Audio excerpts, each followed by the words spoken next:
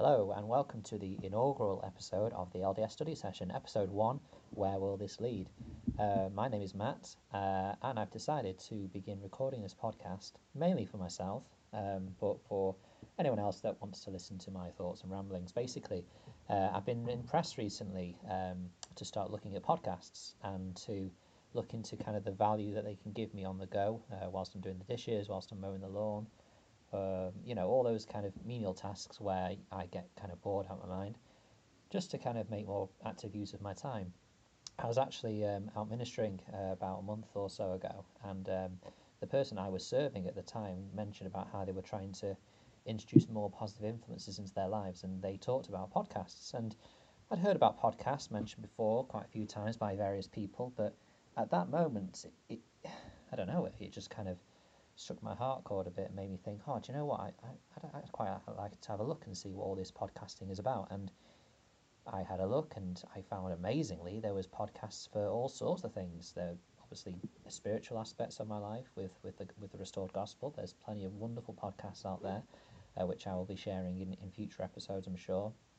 In my work as a primary school teacher, I currently teach year 3 in the UK in primary school. So I teach about 7 or 8-year-olds, and there's an amazing array of educational podcasts and things like that. I mean, the general ones such as TED Talks and things like that I've been very interested in. And also, my hobby is football. There's loads of football podcasts. I mean, obviously, some are a bit more easier to watch than to listen to than others, but I just kind of found that these were great places to find ideas and thoughts, and so I thought about creating my own, not again for others to listen to if they wish, but mainly for myself because I found that I'm pretty good at making sure I do my study, but I feel like if I can give something to someone else, develop and strengthen one of their foundations of their faith or anything like that, then that is a good thing to do. But also, if anyone is listening and wants to share some thoughts, I'm thinking about maybe having a Twitter platform or something like that where people can share comments and share ideas and thoughts and lift my faith. Because I've just really felt impressed that the more we share, the more we share our testimonies, the more we share our faith and aspects that we have found revelatory experiences in, then the more we feel uplifted. I was particularly impressed, and I will name drop one of the podcasts I've been listening to now, is The Cultural Hall. I think that is a wonderfully professionally made podcast with many great people. There's been people from the Tabernacle Choir at Temple Square. There's been many other individuals I've listened to recently who have just shared their story, and I've just been really inspired. And so I don't intend for this to kind of take shape in that way. I don't think that this will be as insightful a platform to draw that many listeners and that many wonderful guests. But even if this is just for myself and maybe one or two others that want to just kind of listen to someone's thoughts on the Restored Gospel, then that is something for me. And even if it's just myself listening back to this years on, then it's a record of my studies. And I love studying the gospel. I think that we get so many opportunities. We are in a golden age of gospel study at this time. When you think of the technology, the access to various records and things that we have, the translations, the global kind of viewership that we have, and the scholarship that we have, this is such a great time to be studying the gospel. When I think about, even when I was younger, when I was 8, 9 years old in the 90s, just how different it is now 20 years later, and in 20 years later, further on into the future, into 2040, just think where we could be. So this is quite an exciting thing for me, and well, bear with me if you're listening. We'll dive right in. You'll have to bear with me because I am a full-time teacher. I do have a call at church. I've got 2 young kids, 6 and 4 years old, and so these aren't going to be the professionally made, sponsored podcasts you'll be listening to in other areas. But again, maybe you'll find something I mentioned quite interesting to look into. Anyway, my first episode that I wanted to start with, ironically, is because I've been asked to teach in Elders Quorum in a couple of weeks' time, and I've decided, and they kind of gave me a free reign of what do I want to share, or what talk from General Conference do I want to focus on. As in Elders Quorum discussions now, we are focusing on the most recent General Conference, and I wanted to focus on this one. It's by President Dallin H. Oakes, Where Will This Lead, from the priesthood session. And actually, this is kind of one part of a three-part of talks that really hit me in this last general conference and have really made me think about myself personally.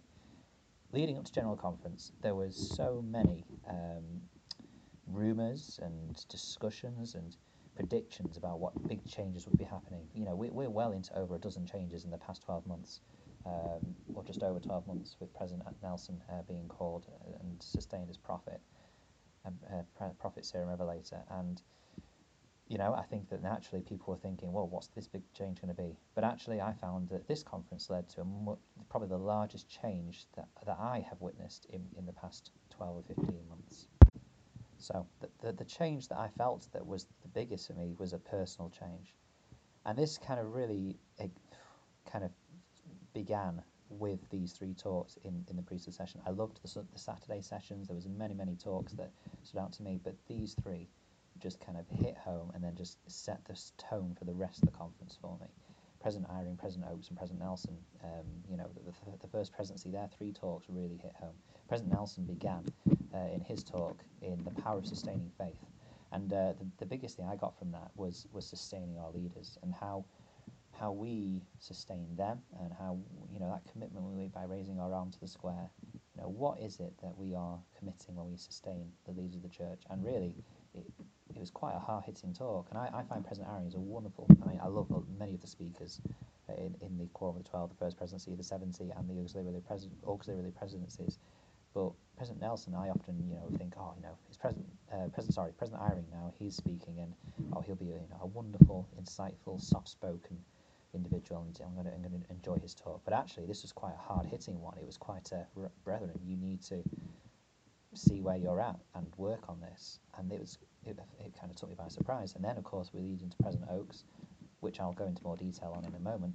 But then we go into President Nelson and his talk on repentance. And wow, to be honest, being asked to teach in the Elders Quorum, I was fully intending on using President Nelson's talk, but then the Elders Quorum president did speak about that on Sunday, and so I was a bit gutted. But so I'm going for my the one which kind of led up to his talk. But that was just an incredible sermon on repentance. It was completely changed, and it adapted the way that I view this really important part of the gospel. Anyway, going into this, and again, I'm not, this isn't a professional podcast. This is just my personal thoughts and things as I've been studying through this, kind of things that have stood out. One of the things he says is, quote, our present and our future will be happier if we are always conscious of the future. As we make current decisions, we should always be asking, where will this lead?